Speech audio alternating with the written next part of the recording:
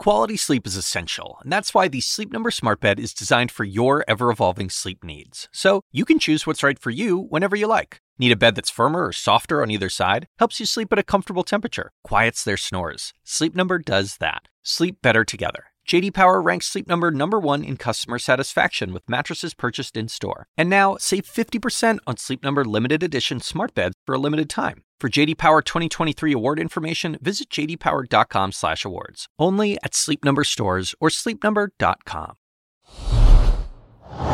She brought charges against Trump and 18 others in Georgia. Now, Fani Willis has some serious questions of her own to answer. Tonight on Laura Coates Live.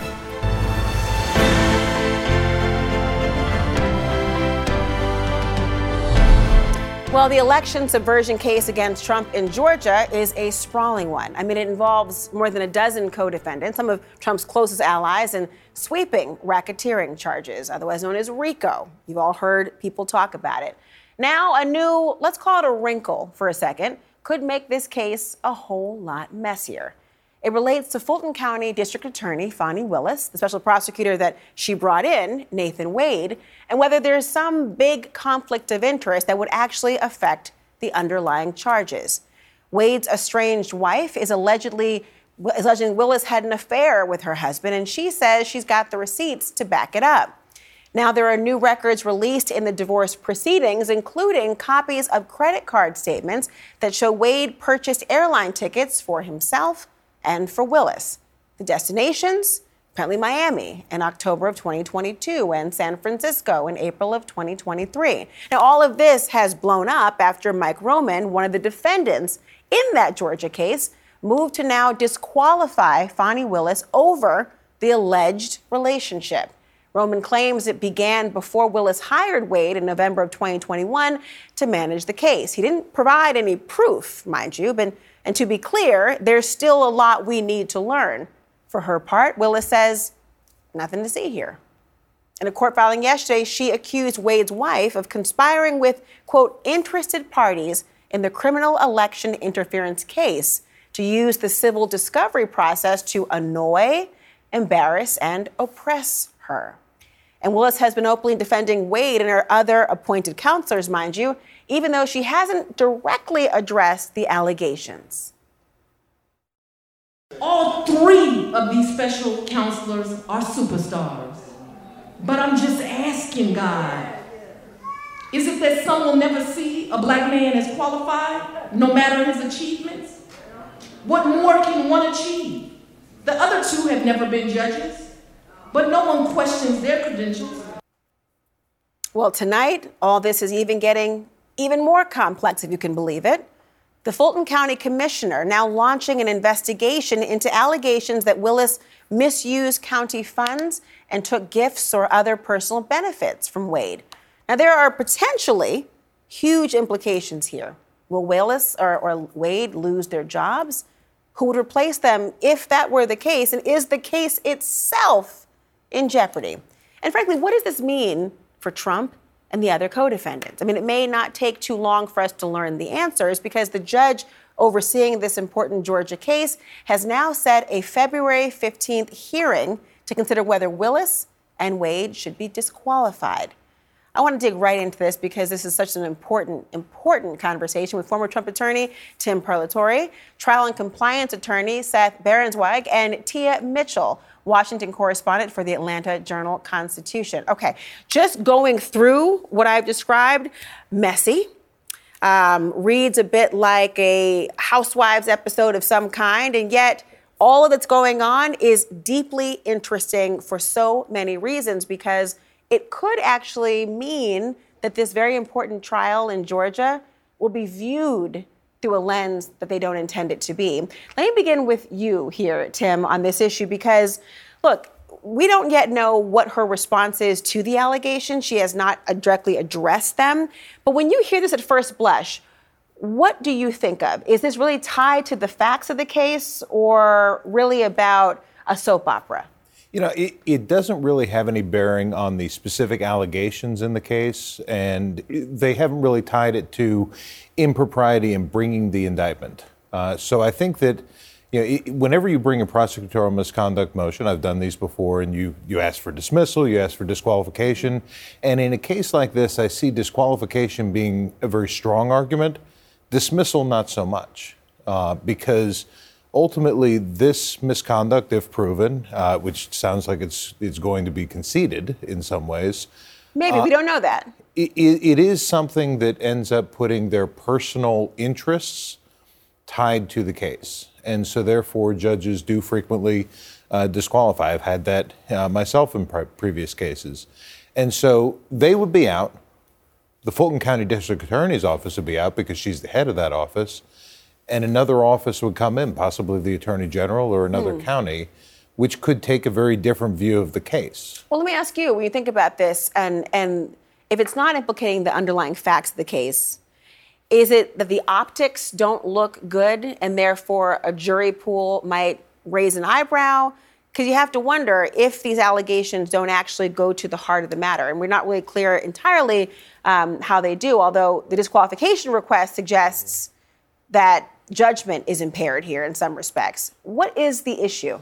Well, the issue at hand is whether this co-defendant in the RICO case can use the dirty laundry from this incredibly messy and high-level divorce to soil the RICO case in a way for him to tell the court that this is such an infected, corrupt process that they should be thrown out and his case should be thrown out and everything should be turned upside down. And while I absolutely agree that in the court of public opinion, this is really a hot mess, and I don't even know what she was thinking. Her brief on this issue is due February 2nd, so we have to wait a little bit in terms of reserving that judgment, hearing on February 15th.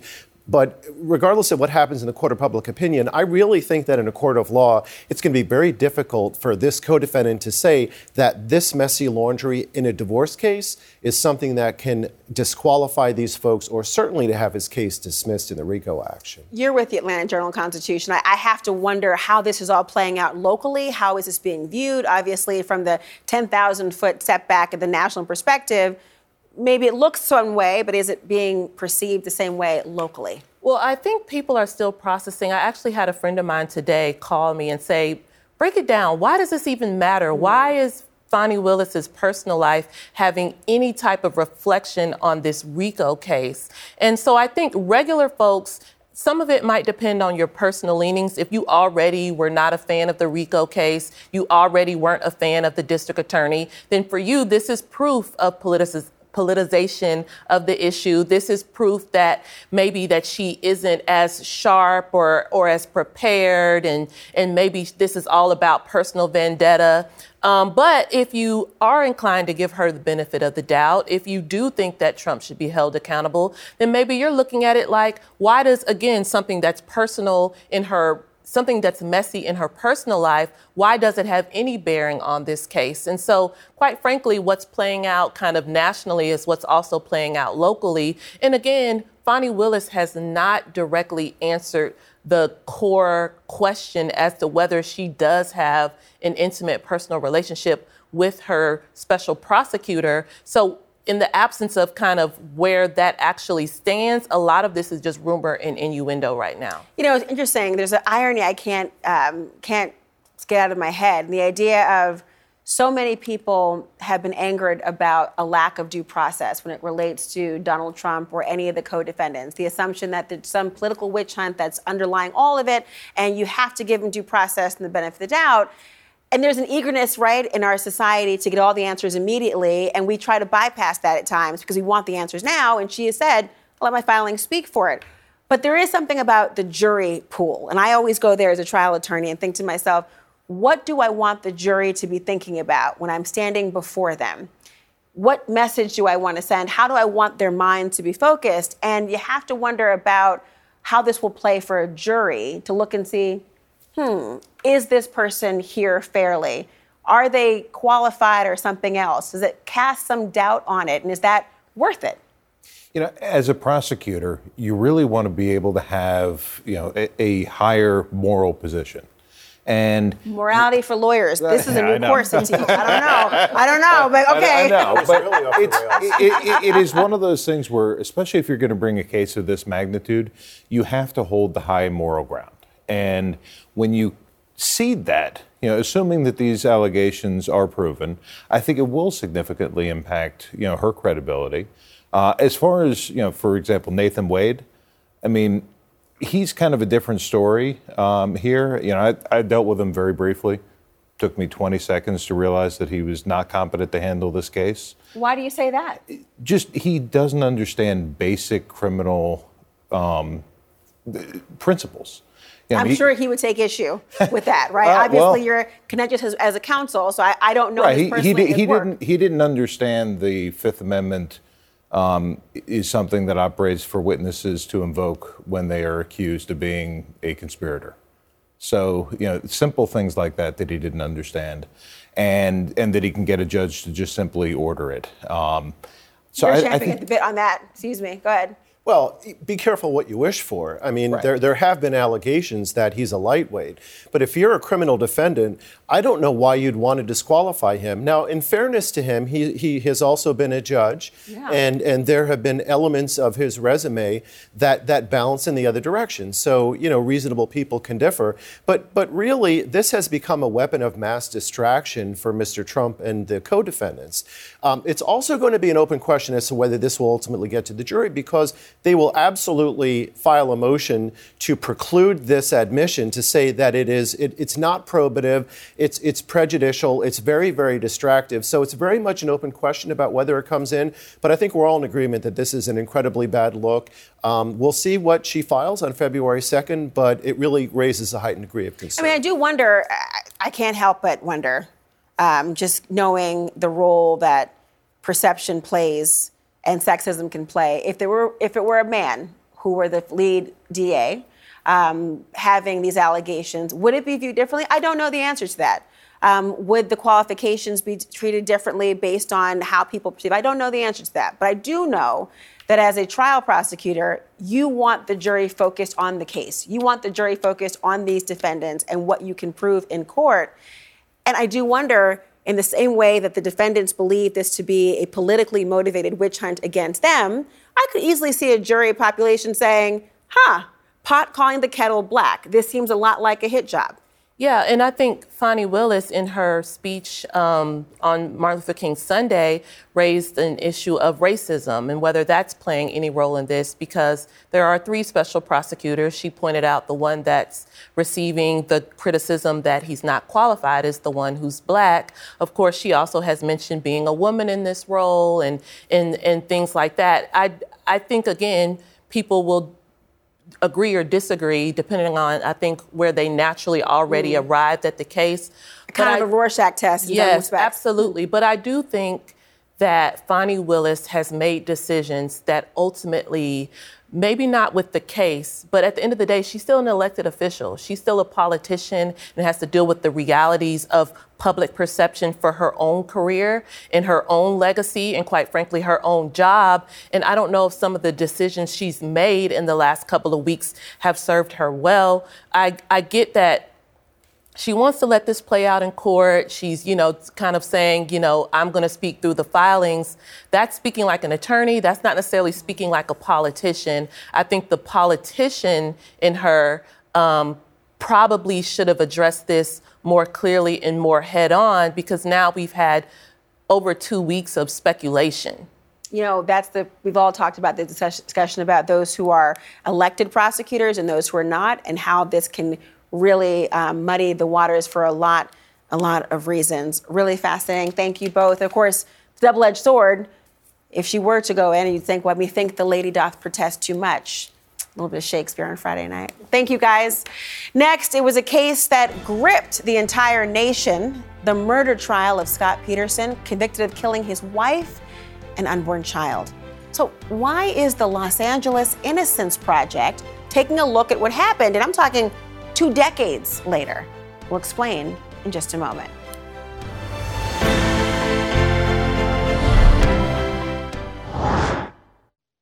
This podcast is supported by Sleep Number. Quality sleep is essential. That's why the Sleep Number Smart Bed is designed for your ever-evolving sleep needs, so you can choose what's right for each of you whenever you like. Need a bed that's firmer or softer on either side? Helps you sleep at a comfortable temperature. Quiets their snores? Sleep Number does that. Only Sleep Number smart beds let you each choose your ideal comfort and support, your Sleep Number setting. Sleep Number smart beds learn how you sleep and provide personalized insights to help you sleep better. All Sleep Number smart beds feature cooling, pressure-relieving comfort layers for soothing sleep throughout the night. Temperature-balancing bedding is designed to move heat and moisture away when you're hot. When you're cool, they hold their energy to help warm you. Sleep better together.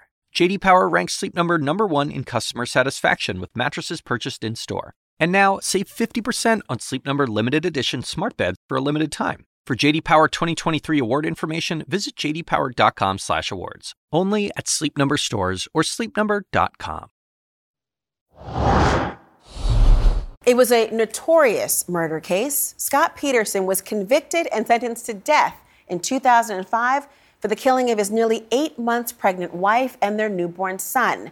Now, in a shocking development, the Los Angeles Innocence Project is taking up his case, looking at newly discovered evidence, saying it's investigating Peterson's claim of actual innocence. But let me back up for a second, okay?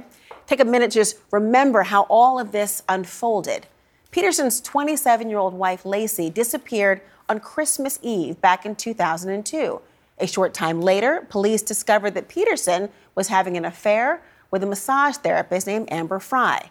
Months later, when the bodies of Lacey and her unborn child washed up in San Francisco Bay, police arrested Peterson and charged him with murder. When arrested, 30 miles from the Mexico border, Peterson was carrying nearly $10,000 in cash, multiple cell phones, his brother's ID card, and he had dyed his hair. Peterson pleaded not guilty and has maintained his full innocence. His death penalty was overturned in 2020, and a court reaffirmed his conviction in 2021 with a life sentence and no possibility for parole. But in April 2023, his attorneys filed a petition that alleges, quote, a claim of actual innocence that is supported by newly discovered evidence, unquote. Now, the Innocence Project is involved. The organization's mission statement says, quote, we work to free the innocent, prevent wrongful convictions, and create fair, compassionate, and equitable systems of justice for everyone.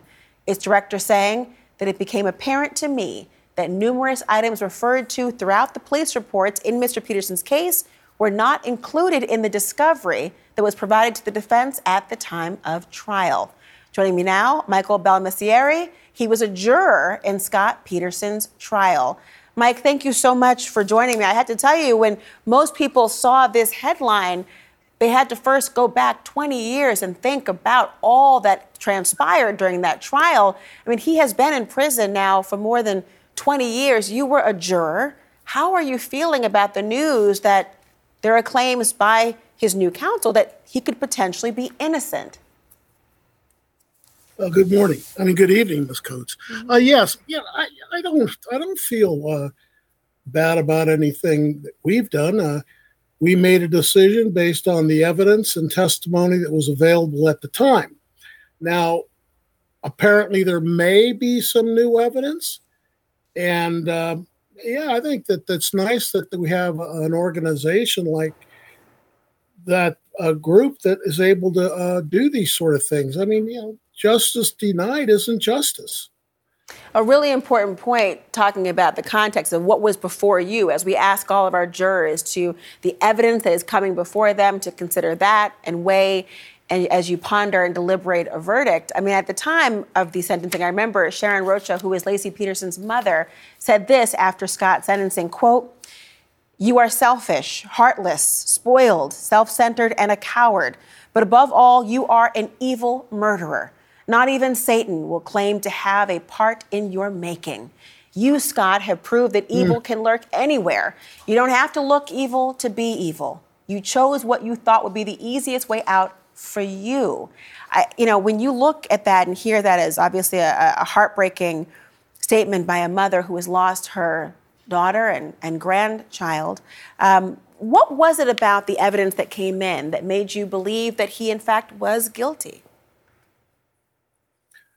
Well, it took a while, but the issue of determining Scott Peterson's guilt was not one issue It was several issues. And it was a case in which, there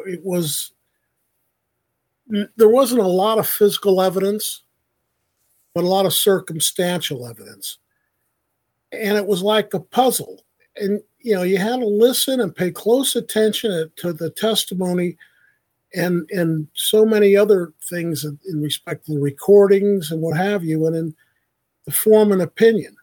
And then sit down with the rest of the jurors and deliberate on that to cover what makes sense, what the logic and the reasoning of whatever actions or statements or what have you were, and come to a final decision. And that's what we did.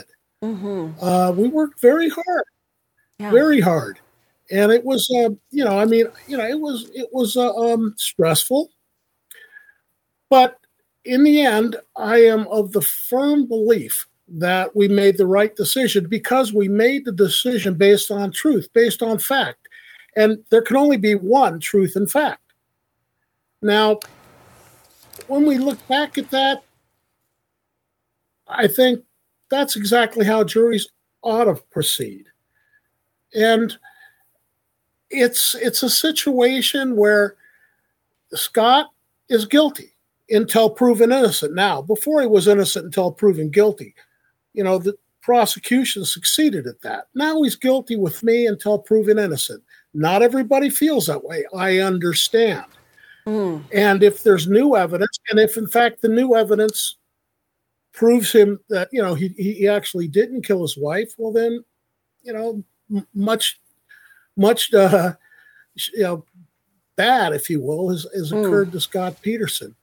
Well, I'll tell you, I remember that trial lasting for 5.5 months and the deliberations, and everyone kind of held their breath, wondering what would happen in this trial. I should note for the audience, Mike, that they are, at the Innocence Project, requesting DNA testing from duct tape found on Laci Peterson's pants, rope tied around the neck of her son, Connor Peterson's remains, a Target bag from near where Laci was found, and some duct tape from that bag, all of which I'm certain would have played an interesting part of a trial. Michael Bellamessieri, thank you so much for being here today and helping us to better understand the jury process today in America. Thank you. Bye-bye. Coming up, CNN's presentation of HBO's Overtime with Bill Maher.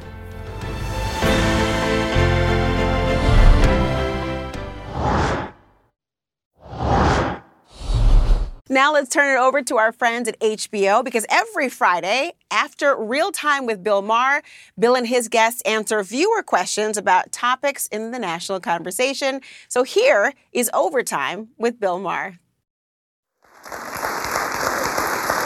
All right, great to be back on CNN. Happy New Year.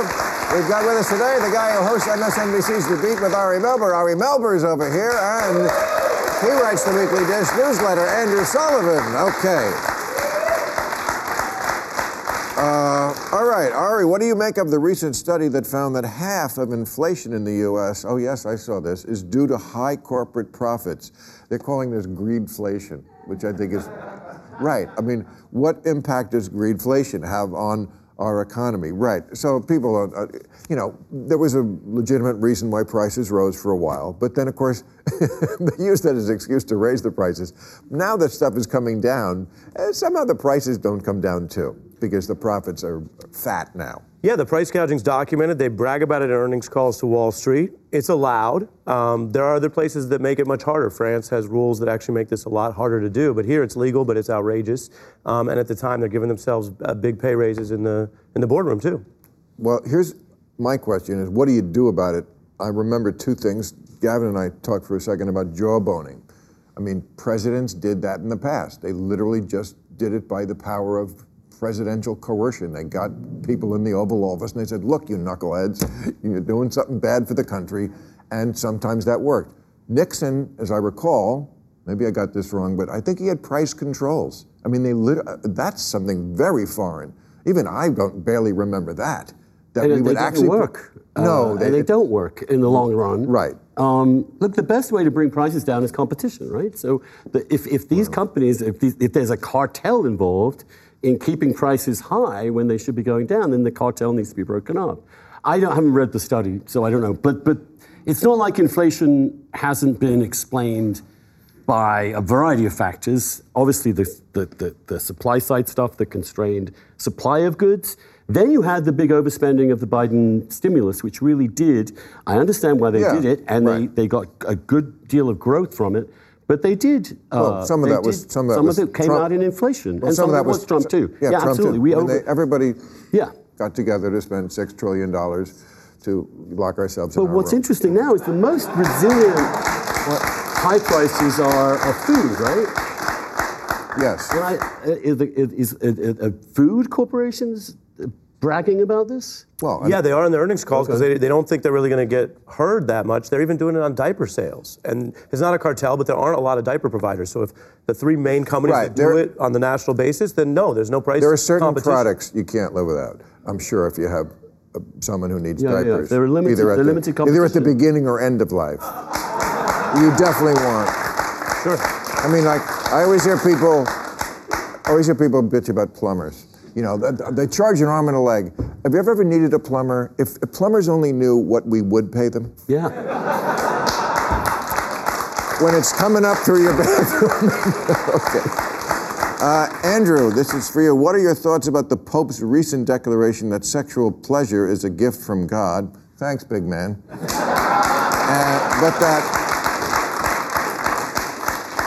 But that pornography must be avoided. Well, that's contradictory. No, I'm kidding. He's stating actually Catholic doctrine.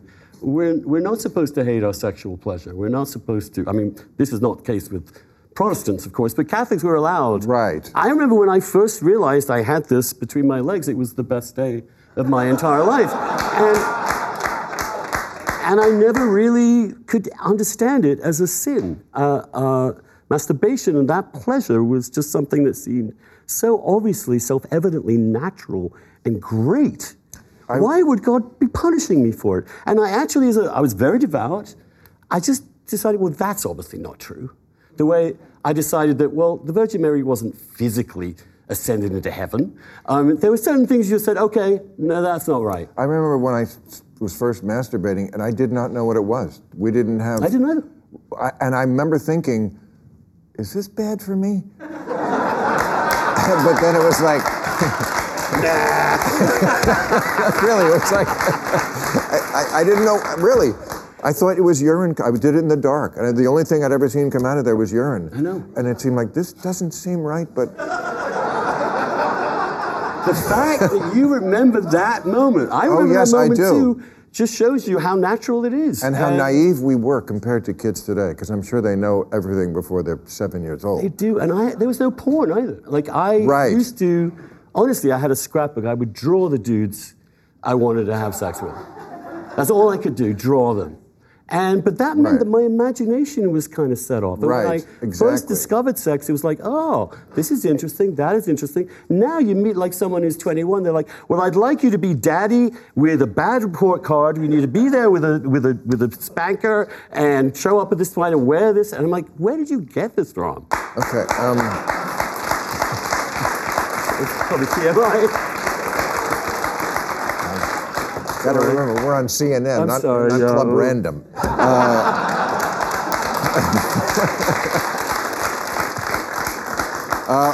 For panel, who do you think Trump has on his short list for VP?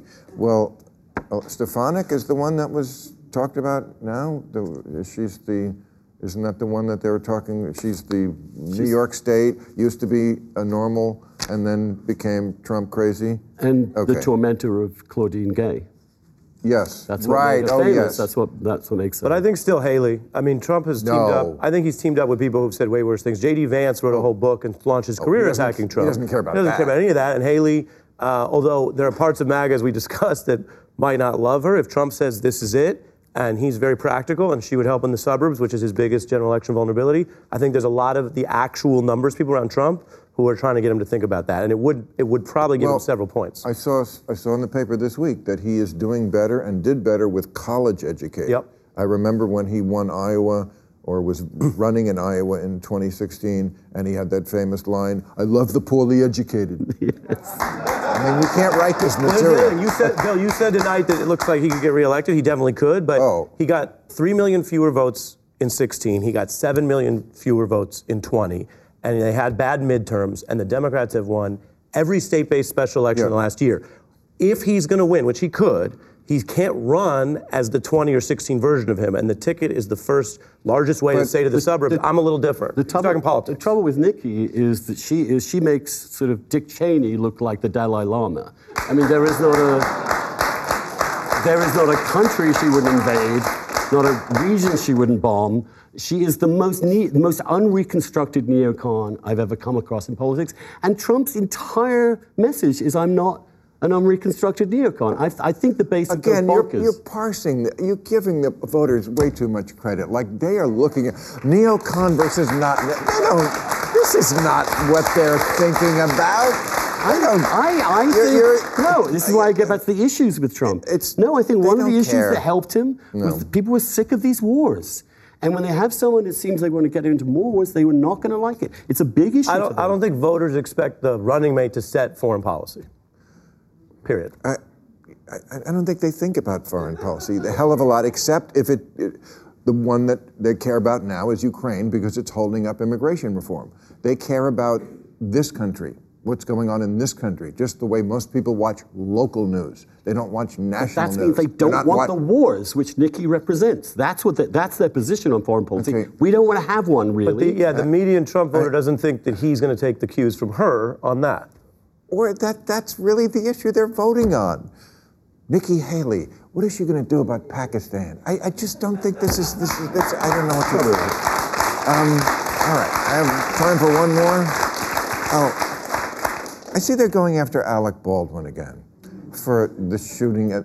Is this not the most ridiculous thing? I mean, does anyone think Alec Baldwin purposely shot that person? If not, what is this about? If it was an accident, it was a horrible accident.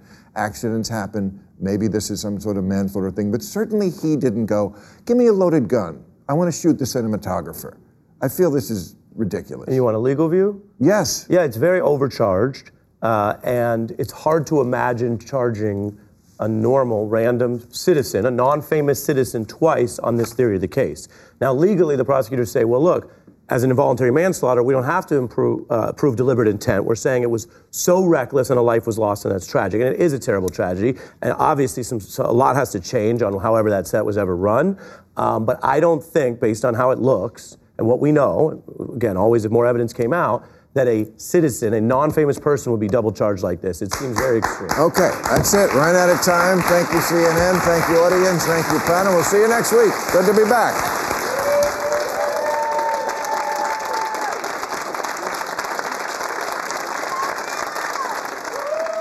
You know, you can watch Real Time with Bill Maher on Friday nights on HBO at 10 p.m. and then watch Overtime right here on CNN Friday nights at 11:30.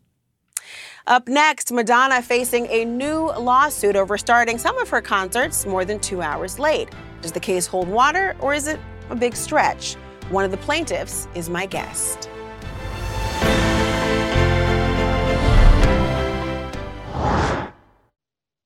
The Assignment with me, Audie Cornish. So there have been arrests, suspensions, disciplinary hearings. They're shutting down graduation events. At this moment, the part of the protests that are admirable are young people calling attention to atrocities. Michael Roth is the president of Wesleyan University. I would like to make a space for them to do that, as long as that space doesn't prevent other people from pursuing their education. Listen to The Assignment with me, Audie Cornish, on your favorite podcast app.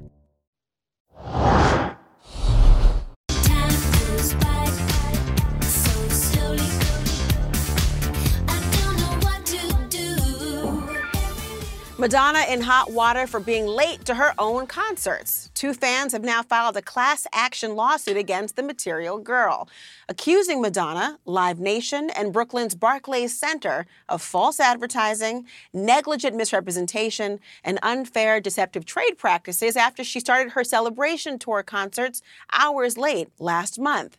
To which I ask, what the Friday? The lawsuit says she arrived over 2 hours late to 3 separate shows, 2 of which were during the work week. The fans say they had a hard time getting home and had to get up early the next day. We reached out to Madonna, Live Nation, and Barclays for a comment, but have not heard back. But joining me now, one of the plaintiffs in the lawsuit, Jonathan Haddon, along with his attorney, Richard Class.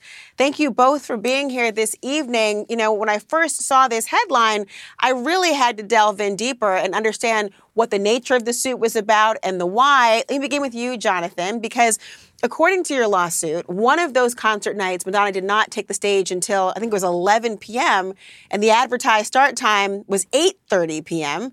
Now, 2 hours late, I get you, annoying, my goodness. But tell me why this rises to the level you think of a lawsuit. Well, because it's consistent behavior. I attend a lot of concerts. I greatly enjoy live performance. And of course, anyone can be excused for quote unquote unforeseen circumstances. But her delays are not related to unforeseen circumstances. She plans on going on that late. It's been every night on the tour. And how do you while know it that, may sound Jonathan? frivolous for one person to be slightly inconvenienced, there were 20,000 people in the audience that night alone. And she's doing 6 concerts overall in New York. That's 120,000 people. And then multiply it across all the cities. So this is a major inconvenience to a large population of people. You know, I wonder first how you're aware of the lateness, but also just more specifically, since you are aware that this is, as you say, consistent, then would you not be expected to expect it to be? How did you not know that it was going to be late? Well, here's the thing. I've been to every Madonna tour since 1985. She's a wonderful performer. I would encourage everyone to go see her shows. However, it is definitely misrepresentation to say that a show is going to start at 8 p.m. and then not take the stage until 10:30. I have to wonder from a perspective of many people who have gone to a concert that's advertised and all of a sudden there is an opening act that you did not anticipate. You bought a ticket to see said performer and they have an opening number that goes on longer than you thought, or you thought there maybe was an end time, or you wanted to play all of your favorite songs and pops and they decided, I'm done with that, I want to play my other music. Would all of those things then rise to the level of a lawsuit because it wasn't your preference of how they conducted their own performance? So Madonna is notorious for starting her concerts late, much later than what the ticket says. However, that's not always the case. She has started concerts on time, so it's not the case that she always starts a concert 2 hours or over 2 hours late, and it's unreasonable, unconscionable that she does that, and also. A lot of fans are not aware that that's what happens with her concerts. I understand the inconvenience, and especially if you're in a certain city or not, and you're relying on public transportation and beyond. But what is the end game? Surely you could have left, somebody would say. You could have just decided not to attend the concert or have left early at the time that was convenient for you. Would a refund be sufficient, or are you asking for greater damages? You see. So at a minimum, we're asking for a class to be certified. It's a class action that's being brought, and Jonathan has stepped up as the class representative, and we are asking for a refund. But obviously, we're asking for damages and that'll be determined by the judge who certifies the class. But we're asking for her to be a good, prospectively to do good. She still has, her tour is still going on. There are still concerts coming up. The tour is not over. So we want her to be a good performer going forward, good to her fans. I understand. Jonathan, I want to give you the last word. I'm assuming you're not going to go to her concerts anymore, or are you on this tour again? The rest of the world operates on schedules. That's the way the world operates. Things start at a certain time. There's an expectation that concerts will run approximately 3 hours. 8 to 11 is the typical concert.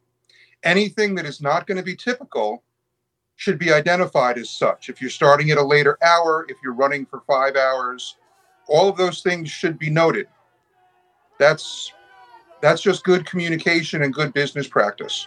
Well, I suspect there are a number of reasons Madonna is on the tip of people's tongues for many decades. But Jonathan Haddon, Richard Klass, thank you both for stopping by. I was really interested in what you had to say, and I'm glad you spoke here today. Thank you so much. We'll be right back.